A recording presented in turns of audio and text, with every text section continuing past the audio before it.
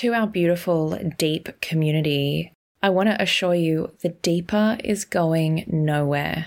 And the same incredible content will be released every week, but now through Arise. It is going to be less trauma heavy and more inspirational, uplifting, but it will still challenge and push you to grow. For all your Deeper episodes, they are still available every fortnight. You can still get your Deep hit with the Deeper subscription.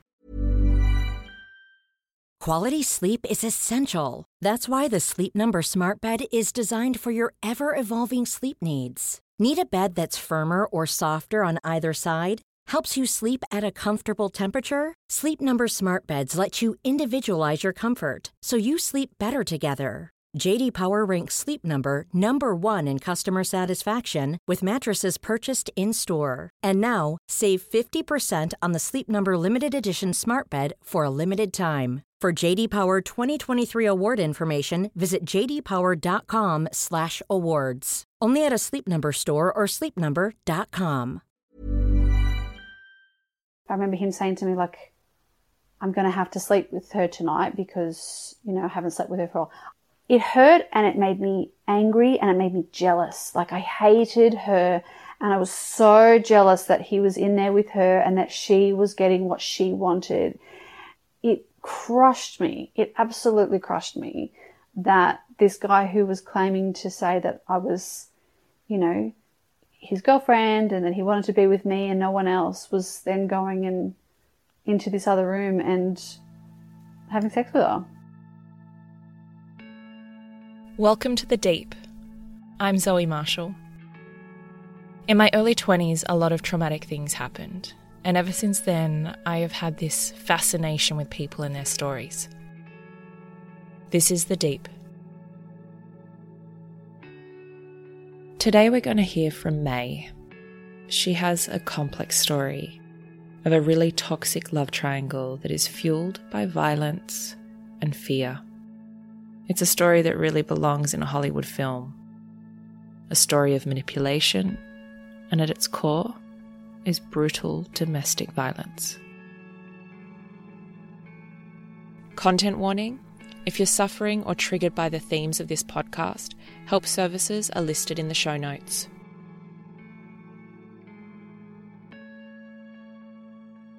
May, we have a really interesting story to dive into. It's almost Hollywood movie-esque, would you say? It's certainly a story that people find unbelievable, so possibly, yeah. Can you start with falling in love in 2006? Yeah, it was, so I was 19 at the time, and I always start this story with, I met a guy and he was the epitome, I guess, of what you'd call like a bad boy. He had a shaved head, he wore a bit of gold jewelry, he seemed to be powerful and confident and charismatic, and he seemed to be the perfect opportunity to get out of the quiet life I'd been living in a little tiny suburb. And it was the start of the craziest path that I could have gone down with my life. I don't know if I don't think I fell in love with him straight. I think I fell in just awe of this incredible life that he offered and this person that he seemed to be. It was so far removed from anything I'd ever experienced, which turned it into me not realising that it was actually a really bad place to be. Because this was a guy that had, I guess, a level of power and influence over women. Now, we don't want to give away, because this is keeping this anonymous, we don't want to give away what he did. Yes. But did he lure you into his lifestyle through work? Yes. The business that he was in had a lot to do with, I guess you would say, power over women. And he offered an opportunity that I had been looking for. And so that was how I came across him, because I think he'd advertised something and then he had said, I'd love to meet you, come in. And I was like, oh my God, this person who, as you say, had a bit of power in the position he was in, thinks that I might be good for this. And so I got sucked in from that first moment.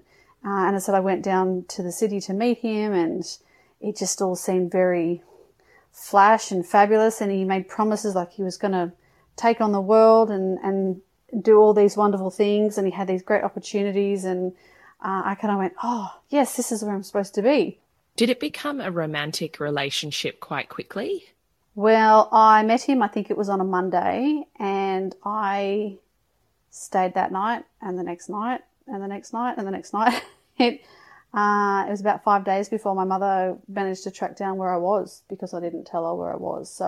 So you were definitely enamored by this person, by his career, his lifestyle, his looks, his swagger. You were just taken by him. I was like, yeah, absolutely. I was like, wow, this is it. This is the thing that, like I'm being swept off my feet. And he talked of these incredible dreams and the things he was going to achieve. And right from the get-go, he was like, you could be a part of that, and we can do this together. And, it was, yeah, he just swept me into it. And I was like, okay, it was such a far cry from the life I had been living, because I was still at home at that point, and I'd never seen anything. I'd never been in the city at nighttime, and, he had cool people on his call list, and he did exciting things. And I went, okay, I can do this. And I wanted to please him, and I wanted to get the, at the time I thought that I was going to be a superstar, and I thought this guy was going to help make that happen.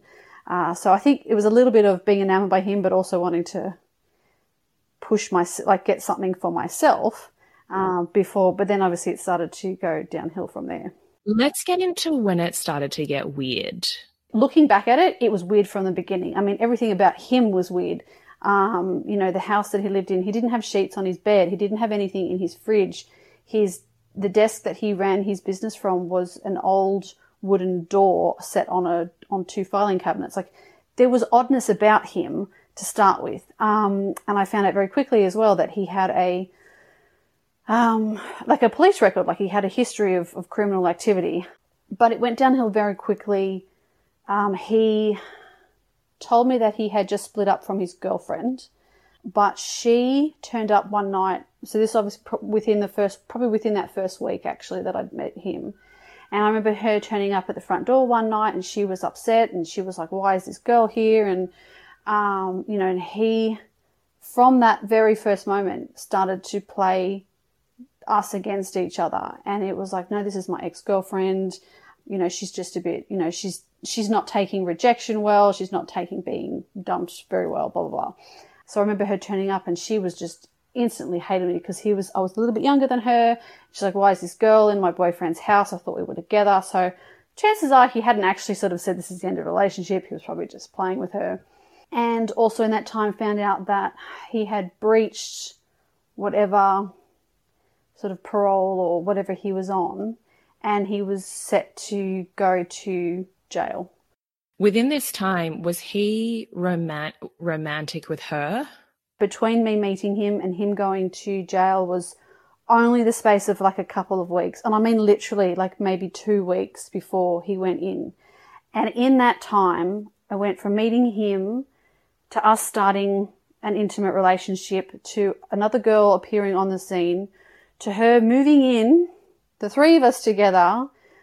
We were intimate together as a threesome. And then he went to jail, and I proceeded to look after his business for him, living with her.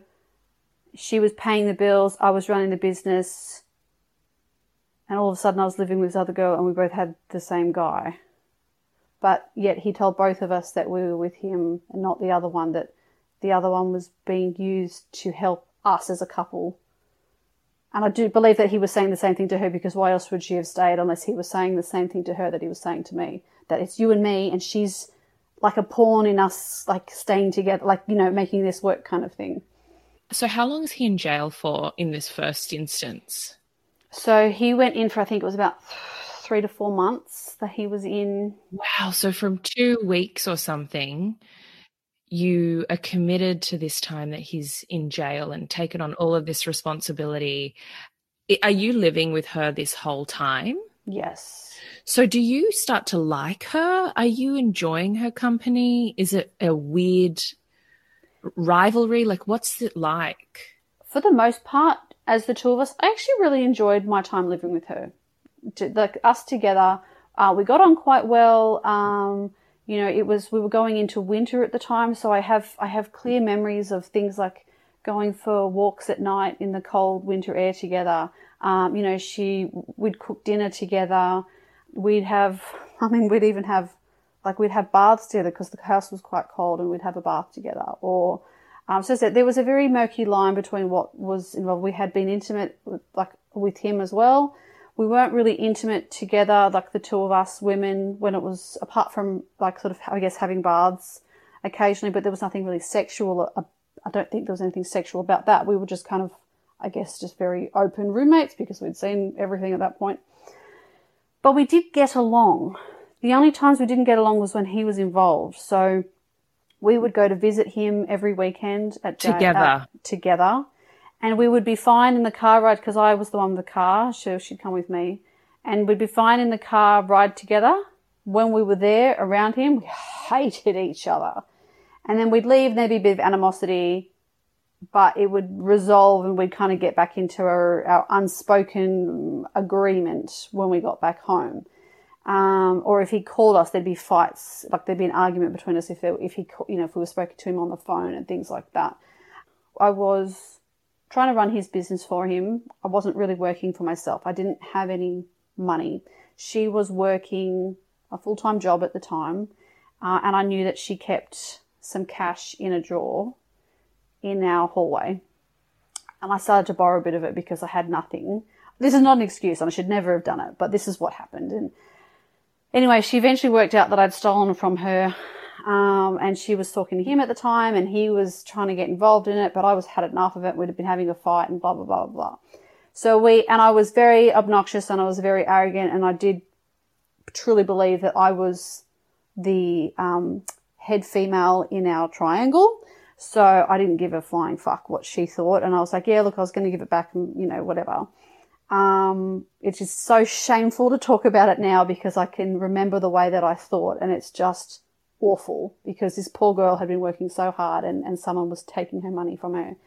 But she got so angry that she came at me with a knife, and she held a kitchen knife to my throat. Like she pinned me down on my bed and she had the blade pressed up against my throat. And so I called the cops on her, and she was taken away that night, which started a snowball effect of what happened once he got out, because we had to go to court about it, and it started this, like I say, a snowball of police getting involved, trying to, split up this situation, trying to get me out of it, trying to get her out of it, being on the run at one point, like hiding out from the police, and it was very messy. And he, at the other end of the phone is ripping into us about how we're causing so much trouble and he's stuck in jail. And so it was such a convoluted mess. And yeah, it really is probably a Hollywood story. Let's unpack some of it. So, and this is the problem with the media, is always asking the victim what he did, like how did he manage to manipulate you? But I don't at this point have an opportunity to ask him that question, right? So how do you feel? Is it your age? Was it a combination of his manipulative techniques and calculations? Like now in retrospect, looking at it, what was it? Was it an addiction? Was it something that were you scared to leave? Like what was going on? It's the hard part is looking at it in retrospect, because even talking about like incidents that happened, I look at it now and go, oh my God, how did I even get into that position? How is it that is what happened? I remember that a distinct recurring like the recurring theme for the entire relationship for me was that he was making a promise of that we were going to take on the world, that he had these grand plans and that he needed me to help him make that happen, and that when it did, the world would be mine. And I didn't want to lose out on that. And it was that thing of going, well, if I put in the hard yards and I cop it and I deal with the other woman being here and I deal with the abuse and the violence and the manipulation and the sheer fear of what's going on, but if I'm focused on what the goal is and I prove to him that I can be that woman that he says he needs to take on the world with him, that the riches will come to me in whatever shape or form will be at the end. And I feel like that was the thing that really did hold me the most, because I didn't want to give up, I guess, and walk away.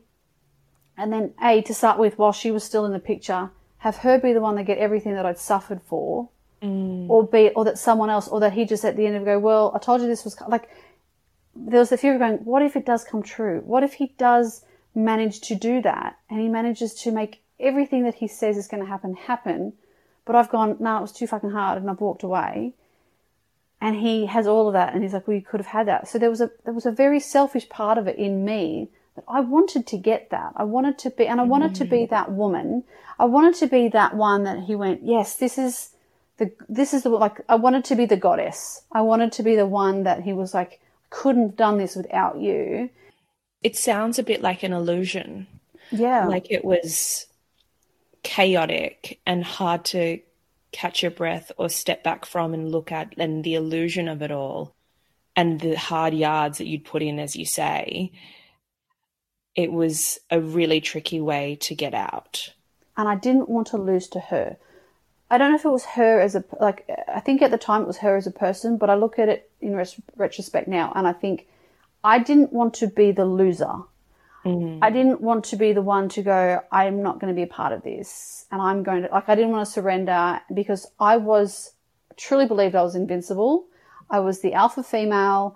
I was younger. I believed better looking. I had more going for me, all these things, because I said I was 19. I was full of myself. I honestly thought the sun shone out of my ass, and I didn't want to be the loser. And so all the crap that he put us through. So when she finally, and I distinctly remember the moment when she finally had come to the end of it for her and she couldn't do it anymore and she left, there was a little part of me that went, damn, now I have to stay because I've won. And that was when I realized that a lot of it had been about, I didn't want to be the first one to give up. That's so interesting. What was it? What was the breaking point for her? We managed to sort of patch things up to a point where we were able to be civil to each other. But as I said, and the reason why that particular incident is an important point of the story is because it became a catalyst for him to play us against each other really well, because she had lingering resentment towards me after we tried to clear all of that up. And so it had started something. So he always had something to use. So his big thing between us was a power play against each other. There was always the one who was in the good books and the one who was in the bad books. And believe me, you didn't want to be the one in the bad books. Why is that? What happens to you in the bad books? Oh, you have if you'll excuse my language, the living shit beaten out of you.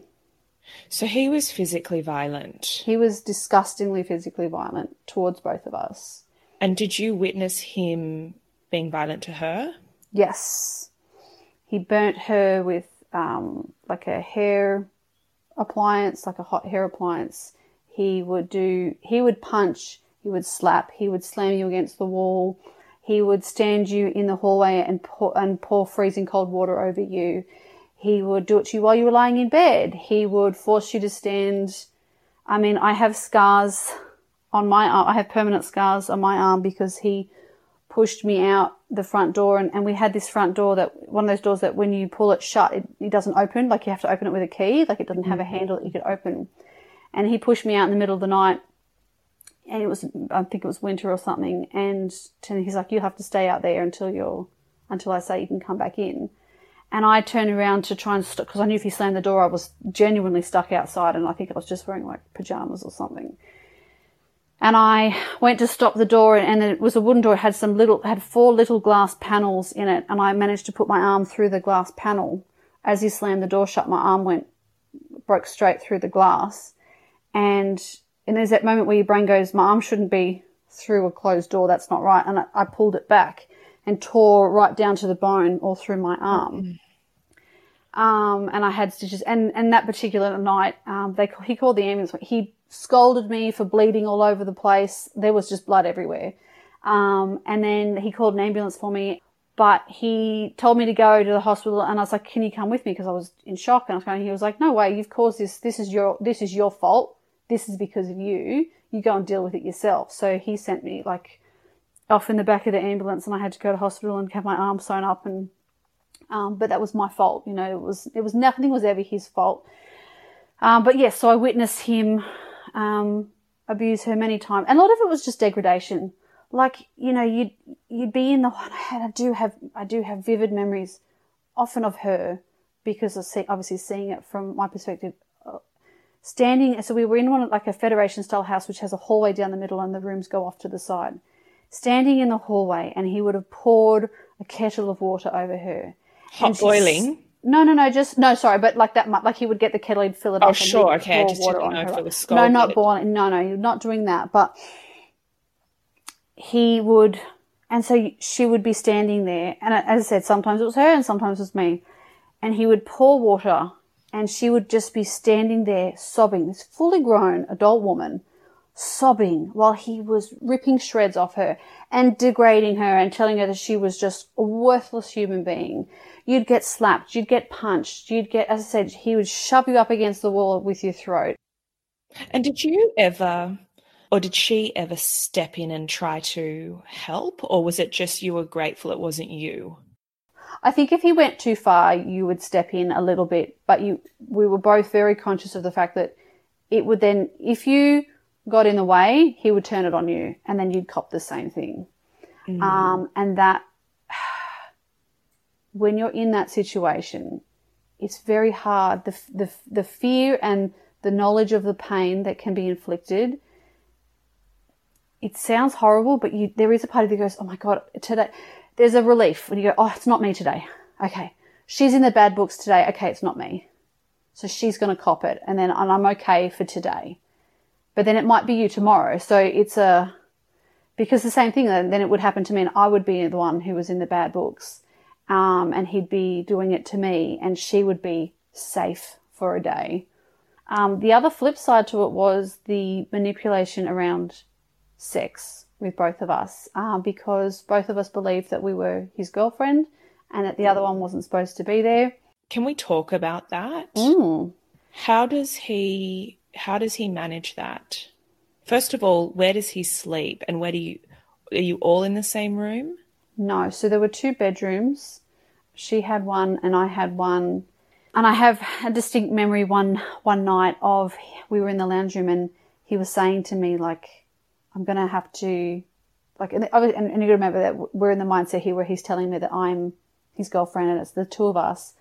But I remember him saying to me, like, I'm going to have to sleep with her tonight because, you know, I haven't slept with her for a while. I think he slept with me more than he did with her. So I do think ultimately the story he was telling me was more true than what he was telling her. Is that true, or do you think that's a bit of your survival mechanism still in place, that self-preservation? Look, it absolutely could be, and I only say that based on my memory of what we did together. So I know that we spent more time together than he spent more time with me than I believe he spent with her. So I'm not 100% sure. It could be completely wrong. Maybe it's not. Maybe he really was going to get rid of me and keep her. As I said, she left, so it never came to a point where he made that decision.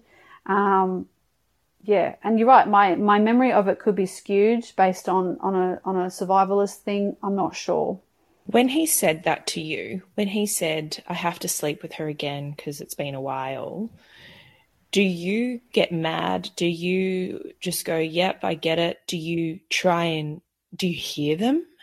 What's going on for you? It hurt. It hurt so much. I was so crushed by it. And I have a vivid imagination already. And look, I'm sure I probably could hear things, and it hurt, and it made me angry, and it made me jealous. Like, I hated her, and I was so jealous that he was in there with her and that she was getting what she wanted.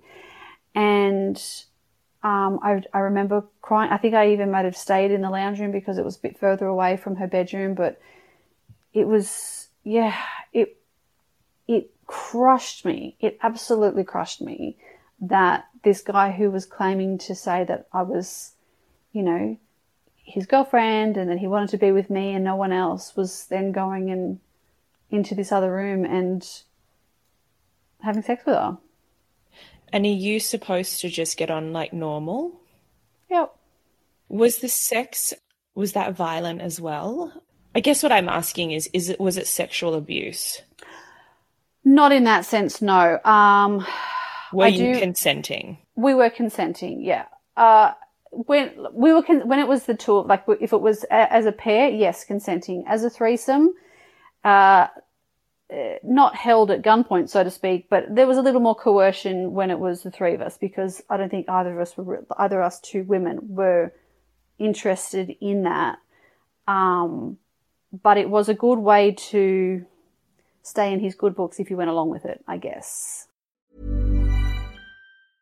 Ready to pop the question? The jewelers at BlueNile.com have got sparkle down to a science with beautiful lab-grown diamonds worthy of your most brilliant moments. Their lab-grown diamonds are independently graded and guaranteed identical to natural diamonds, and they're ready to ship to your door. Go to BlueNile.com and use promo code LISTEN to get $50 off your purchase of $500 or more. That's code LISTEN at BlueNile.com for $50 off. BlueNile.com, code LISTEN. Do you mind if we talk about the threesomes? Sure. In these instances where he gets you both agreeing, and I'm feeling like you have to agree or you'll be punished anyway, so you go along with it. Do you feel competitive in there for his attention as well, or is he kind of dictating the episode? Oh, I feel like you're competitive in it. I certainly felt competitive in it. That was the first time for me in that sort of situation, and I do have memories of, I guess wanting to show that I was cool with it. Like, I can do this, and I can be into it, and this is something that I'm totally okay with. There was an incident where he encouraged us to take substances, which I wasn't comfortable with, but again, you're so far down the rabbit hole that you kind of have to go along with it. And I remember it bringing out something horrendous in me, because it did involve a sexual situation with the three of us, and I do not like who I turned into. And I vaguely think that he recorded part of that, which horrifies me, and I hope it doesn't exist. And that's when you start to realize, even though you're still stuck in it, and I was still in that relationship with him for another good 2 years after that, but little things sort of like tack up a note in your brain to go, this is not right. Like, this is not a normal situation. When you say you weren't proud of who you became under the influence of a substance, were you violent? Were you aggressive? Aggressive. But I think that it was a release point for the things that you were holding on to. It was a getting back, like there was an element of wanting to, because you couldn't rage. You couldn't rage back at him. So he could rage at you, but you couldn't rage back. And you couldn't rage at the other woman. You couldn't do those things. You had to keep yourself in check to protect yourself. So I found in that when your inhibitions are lifted off you, there was an aggression that would come out. Did you harm either of them? No, nothing like that. No, nothing like, not any, Aggression Sexually more aggressive. Sexually more aggressive. Okay. Yes. Okay. Not physically aggressive. Not physically. No. Okay. Good to clarify. This was your life. I'm sure over time there's this weird sense of normalcy, even though you know it's really not normal. Where are your friends and family, and do you have contact? Are you lying about the circumstances? Where does things stand? Most of what I went through, nobody knew about until only a couple of years ago when I started to talk about it. So they knew that I was in a bad situation. They knew he was a very bad man. I was already starting to get very skinny at that point because I lost a lot of weight through a lot of stress and a lot of trauma and a lot of I was quite malnourished and neglected and things like that. So I was in a very bad way. By the end of it, I was basically skeletal. So, but at this point, they knew that things weren't right, and I wasn't talking to them, and I wasn't in their world. I didn't really have any friends. My world consisted of him and her. That was about it, really, and the little world that he had created. So I didn't have external friends or anyone else to talk to. And I said I never talked about it. Never talked about it. It was awful. Mainly because I didn't think people would believe it. And I felt stupid about it. Like I knew that it was wrong. I knew that there was nothing normal about the situation that I was in. But how do you call up your girlfriend and be like, hey, so I'm living with a guy and another girl and we're kind of all together but kind of not, and she hates me and I kind of hate her, and then he hits her and then he hits me. Like, how do you have that conversation with someone? Especially when as I said, I truly believe that once we could get rid of her, we would be, king and queen of the prom, so to speak. You do get rid of her. She does leave. This now from start to her leaving is how long? Maybe a year. You stayed with him for how long after she left? Well, in total, I was with him for approximately 3 years. Mm-hmm. So I'd say at least a good 18 months of just the two of us, yeah. And what was life like when you know that you're the only option for the bad days? Dark. Life was dark. There was no sunshine. Was it worse without her? Yeah.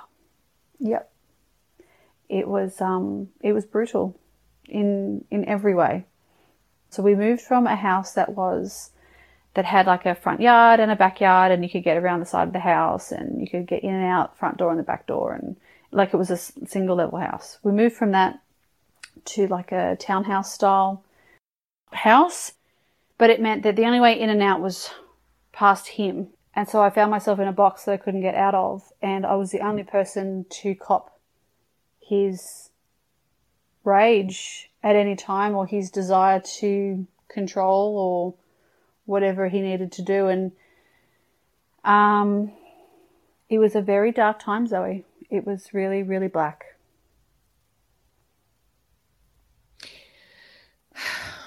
It's I've survived I'm going to say similar, as in just two people in a relationship, domestic violence situation. So I can almost be there with you. Like I can feel it. And people will ask, like, 18 months, but days roll into days and weeks and months. And it is a real survival game. But I think when you've been through a situation as long as you have, and you have no sense of self anymore, and you don't even know what you like, apple juice or orange juice, it's a really, I really want to hammer this home to everyone listening, not getting it, because there will be judgments towards just leave, like walk out the front door, go to the cops, go to your mum. And I think it's a really important conversation around this control and coercion. Can you give us a day in the life so we can get a picture of the limited choice you had? Yeah, because this is exactly the thing. This is the reason that I talk about what I went through, is because it is that people, well, why don't you leave? Well, let's stop for a second and go, let's flip that over and say, well, why is he doing that? Let's not say, why aren't you leaving? Like, that's the first thing, right? But if we put that aside and we talk about what happens in this situation, is that it's not black and white, it is every shade of grey. Mm-hmm. So you don't go into a relationship with someone. If you went on the first date with someone, you've met them for the first time, and they reach across the table and punch you in the face, are you going to stick around? Mm-mm. No. You're either A, you're going to hit them back, B, call the cops on them, or C, quite simply, never see them again. Mm-hmm. I'm not interested in that. If you're going to hit me, I'm out. But that's not how it works in a domestic violent relationship, you know, when there are violence involved. It starts with words. It starts with put downs. It starts with, well, they have to suss out how susceptible you are to their control and their manipulation. How vulnerable are you? So if they, you know, it'll start with things like, well, you're stupid. Well, who does that? You know, what an idiot. Or you're fat. Or you're, you know, put some makeup on. You look ugly today. Or no one else is going to, why, you know, you're lucky that you've got me. It's things like that is often where those sort of things start. You're not worth anything.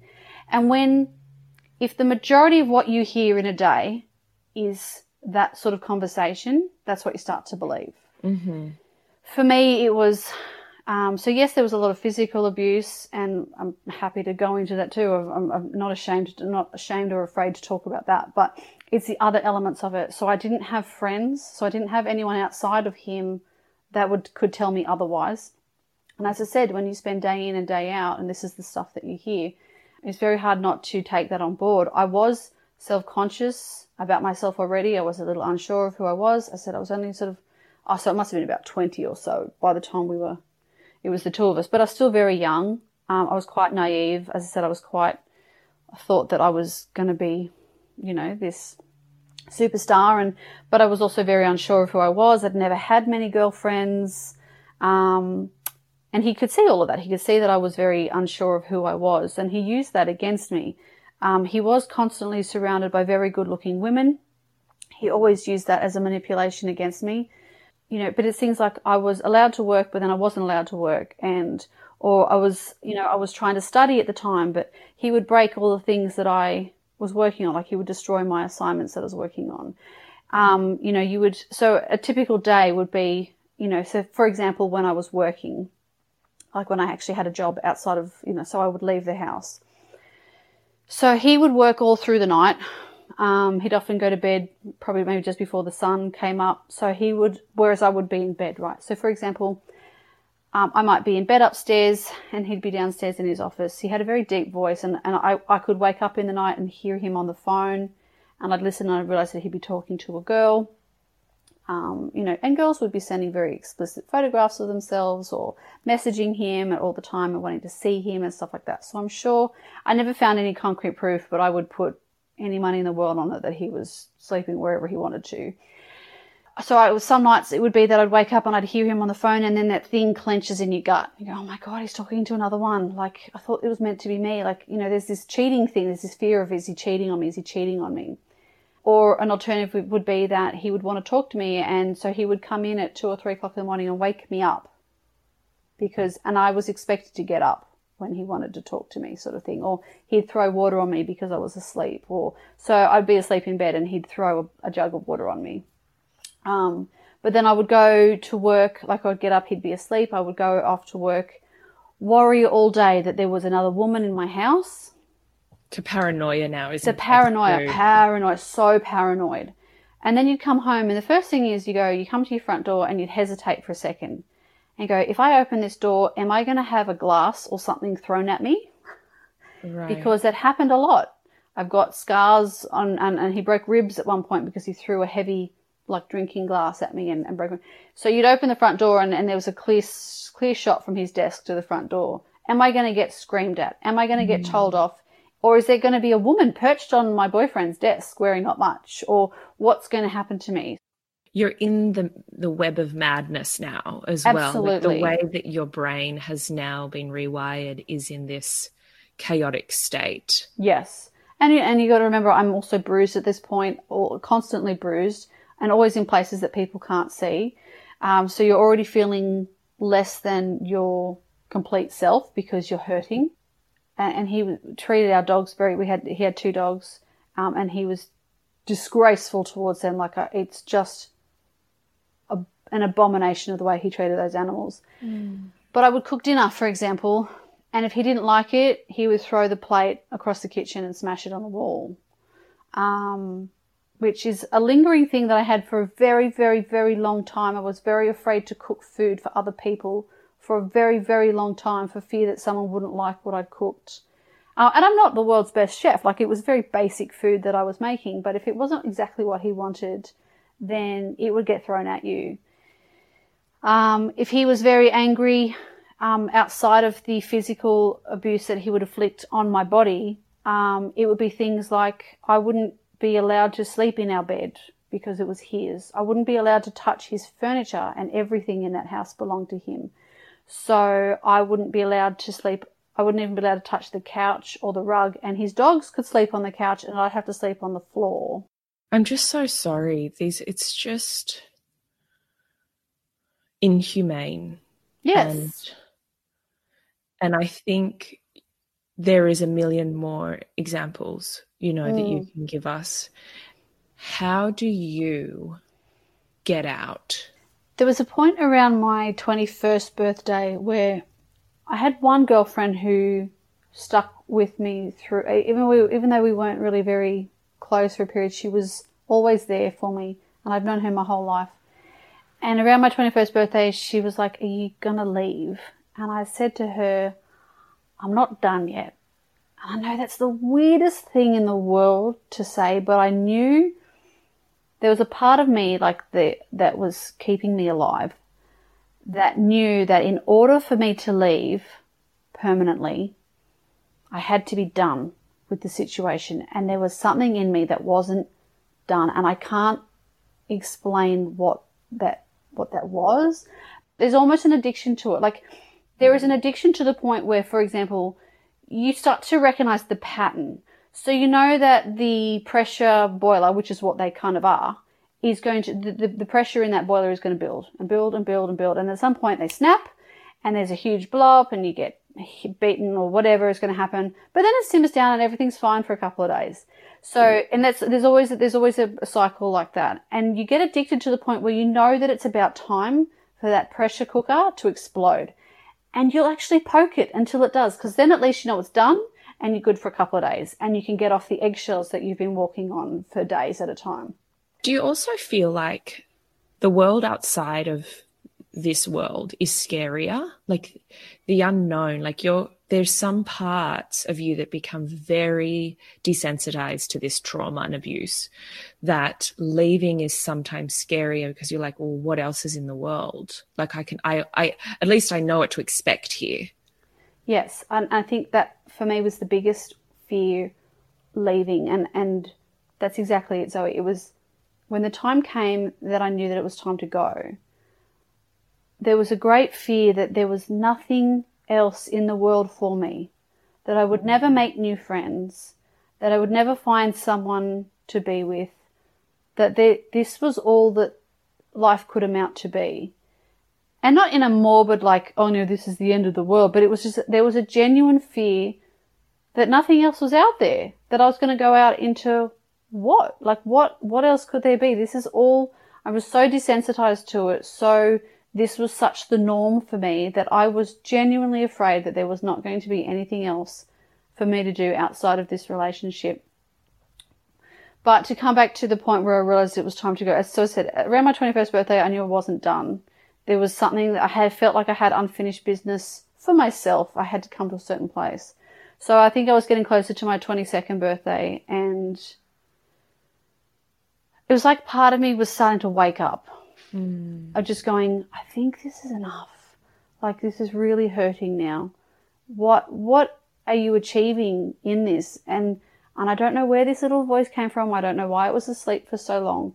But this little part of me started to go, I think we're coming to the end. This is not going where he says, has promised for so long that it's going to go. It's time for you, like, are you not sad enough? Like, how much more does this need to hurt? And so it wasn't an instant leave. And in fact, even when I did physically leave the house, I came back a couple of weeks later for a few days, incurred a permanent injury because of it. So, you know, that's on me for going back again. No, but I also want to say that it took me 8 months to leave from the day I left, and I repeatedly went back. Yes. And repeatedly got harmed, and I think it's not your fault. Like, I think the brain, neurologically, it's like a weaning. Yes. You know, like it's almost too much. It's too, I'm not trying to excuse it, and I'm not trying to make, you know, excuses, but I feel like the returning isn't, there shouldn't be shame around that, is what I'm trying to say. Oh, no, absolutely not. And I don't mean it to sound like that at all. I think I was just being, I do apologise, and especially if anyone, listening thinks that I'm being flippant, but I know that sometimes the way I talk about it can seem a little flippant or a little bit like I know I haven't done it today. I'm very impressed with myself, but occasionally I might even, like, there might be a little nervous laugh or something that comes with it. And I'm not being flippant about it, and I'm not being, you know, I don't at any point think that any of this is my fault, apart from the things that I already take responsibility for. It's more of I think it's a continuation of the desensitization for me. Like, I don't connect to it anymore because I'm not in it. Anyway, but yes, in leaving, it is a long process. It's also the most dangerous time when someone leaves a violent relationship because they're losing control. And he just turned into a flip, like he just went ballistic when it happened. So the extra process of me leaving, and when the time came and I realized I was done, and I called, as I said, I only really had one friend left, and I called her and I said, are you busy? I think I need to leave now. And she went, I'll see you in half an hour. And she lived a good hour away. And I don't know what she was doing at the time, but whatever it was, she dropped it and she was there. And we packed all my stuff into the back of her car, put the rest of it in the back of and I didn't have much, only the stuff that I had been able to salvage, because he destroyed everything that I owned. But everything that I had went into her car. She took it back to her place, put the rest of it in my car. She said, park your car around the corner so he can't see it, because he destroyed my car. Like, he broke everything I ever had. He destroyed everything. So I moved my car away, and then I waited there. I think I had one small bag left with me, and I waited for him to come home. And I told him that I was leaving, and he turned into the heartbroken boyfriend who was having his whole life pulled out from under him, and it was all very, about him. Yeah, I'm so broken. Why would you leave? I thought we had, I love you and I can't be without you. And he would play sad. So I remember sitting on the staircase thinking, oh my God, how do I just get out of this house? And he was putting on sad music, and he was all like, oh, please don't leave me, and da da da da da. But I left. I went to stay with a relative for a few days. Oh, and I sort of like crashed on a few people's couches and things because I didn't have anywhere to go. And at this time, as I said, this is more than 10 years ago, I didn't know about refuges or shelters, or I didn't know about any of that. Like I said, I literally thought that I was just going out into the world on my own and had nothing and no one. So I crashed on a couple of people's couches. I know I pissed a few people off because I was an absolute basket case at this point. I was about a good almost 20 kilos lighter than is healthy for my height and body type. There was nothing to me, Zoe. My teeth were destroyed. I had no meat on my body. I was just a skeleton. And I had no concept of normal relationships in any form, not just romantic relationships. I didn't know how to deal with the people I worked with. I didn't know how to deal with friendships. So I'm sure that I was just like a horrible house guest for people at the time. And I do remember one particular girl whose couch I crashed on for a little bit recently, when I started to talk about my story, messaged me and said, I had no idea that is what you were going through when you came to me. And that's where I was like, oh, I never, because she must have just thought I was just a freak, but I was a mess. But I left, and then I remember at one point he got me to come back. I remember going back to the house, and there was a girl there that had been hanging around for a while, and she was just evil to me. She just treated me like I was this psychotic ex-girlfriend, and she was so cruel to me, and he was laughing at me, and that was so horrible to me. But that was when he eventually he was like, cool, right, you go out. You can, got her to leave, and I was like, good. And then he's like, well, you stay with me. So I stayed that night. That was when he slapped me so hard across the head that he burst my eardrum. Oh God. So it was more about the way that he responded to it. Like, it wasn't me always going back to him. It was that his behaviour changed. So he turned into this stalker kind of guy. You know, he found out where I rented a property, like I found myself a little studio apartment, and he managed to track down where I was, and he would sit out in the car park and make noise until I'd come out, or he'd climb up on the roof of my car so he could get onto my balcony and try to get through the door. I went on a date with a guy. He called me 86 times in 2 hours. It was this. He called my parents. He called my mother and told my mother that I'd had an abortion 2 years earlier, just to get her to make me talk to him. He would calling an ambulance on me and telling them that I had told him that I was going to commit suicide, so that they would come to me, and by law they would have to take me to the hospital and observe me, even though I'd done nothing of the sort. So everything that he could do to get to me, yeah, very, very hard to shake. What was the final straw for him then? What made him leave you alone? Because you had left and now he was doing the grasping. What let him let go? I think it was just time. He started to see another girl after a while. I think that's probably when it really sort of let go. So he got a new girlfriend, and I'm sure she copped some crap from him. But he's never really gone, Zoe. I've heard from him. It's been more than a decade. And I think the last time I heard from him was maybe a year or two ago. He just pops up occasionally. Always just a small reminder that he still exists. Do you mean he still tries to make his presence known in your life, or do you just mean that you've bumped into him or seen him? Or never. I have not physically seen him since the last time that I walked away from him. But for a while there, I'd get a message from him. So we had been friends on Facebook, and you can unfriend someone on Facebook, but if you've already got a messenger history with them, that stays open, so there's still a contact point through that. You never blocked him? Well, I didn't know that happened until he messaged me. All of a sudden I got this messenger from him, and I was like, why is this name popping up on my screen? He'd obviously looked me up. He'd seen that I'd gotten married, so he congratulated me on my marriage a few years ago. I ignored that. But then about a year or two ago, I got a message from him. I think he congratulated me on the birth of my child, but he also messaged me to say he thanked me for being there for him during a volatile period of his life, and that he had been going through a lot of shit, and he basically thanked me for being there and blah, blah, blah, blah. And that was when I went, okay, I'm done with this. And it took me a couple of days, and I wrote a very, very specifically worded response to him, and told him that basically told him that he's evil. Actually, it was a very well worded, and it took me a few days to really, I kept coming back to it and revisit it until I had it worded just the way I wanted it.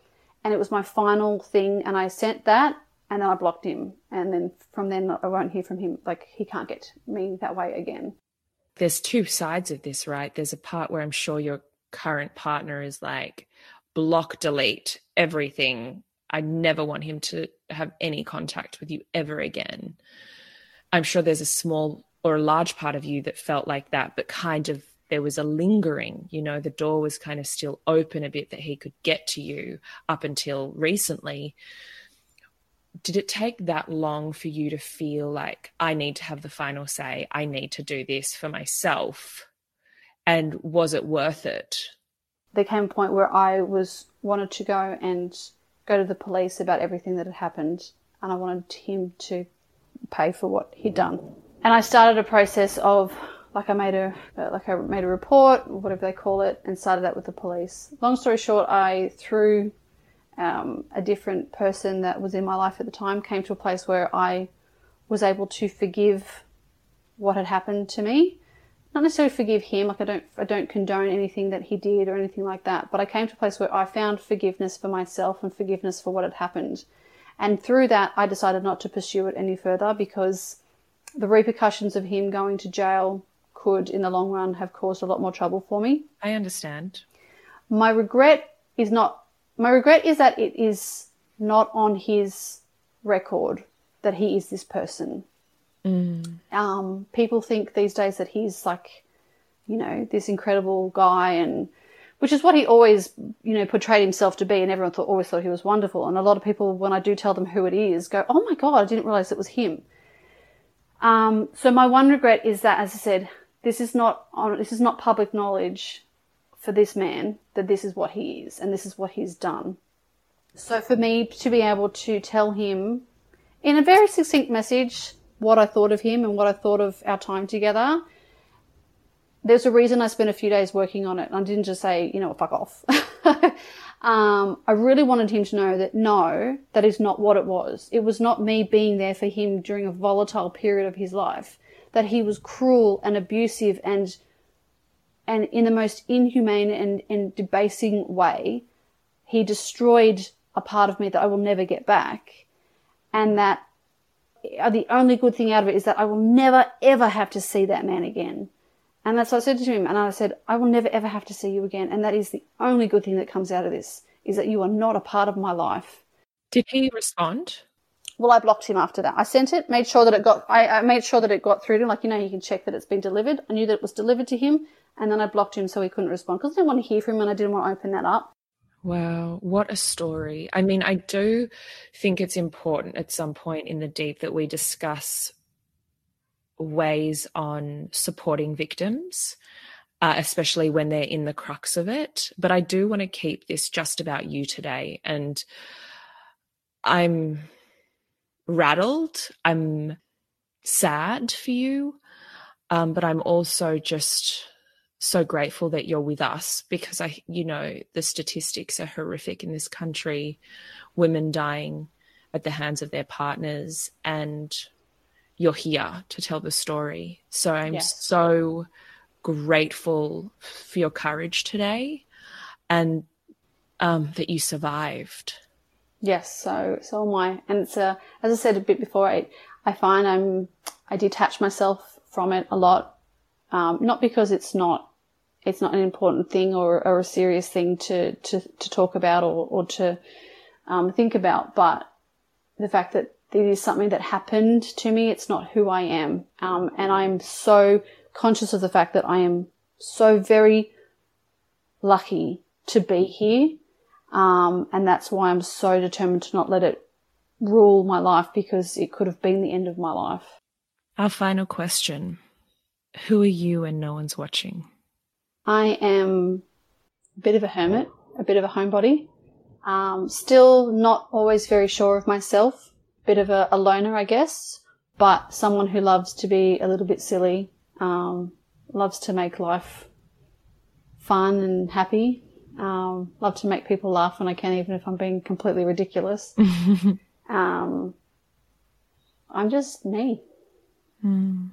Thank you so much for today. Thank you so much for having me. I hope you enjoyed this week's episode of The Deep. If it's left you with any burning questions for me or our guests, please hit us up by direct message on Instagram at What's the Deep.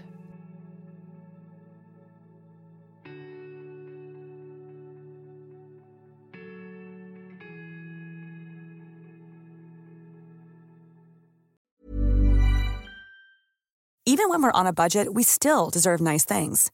Quince is a place to scoop up stunning high-end goods for 50 to 80% less than similar brands. They have buttery soft cashmere sweaters starting at $50, luxurious Italian leather bags, and so much more. Plus, Quince only works with factories that use safe, ethical, and responsible manufacturing. Get the high-end goods you'll love without the high price tag with Quince. Go to quince.com/style for free shipping and 365-day returns. Hi everybody, it is Zoe here. Change is coming to the deep. I want to welcome you to Arise. It's uplifting, it's quirky, it's curious. It's all about the mindset and self-discovery to be more helpful and of service.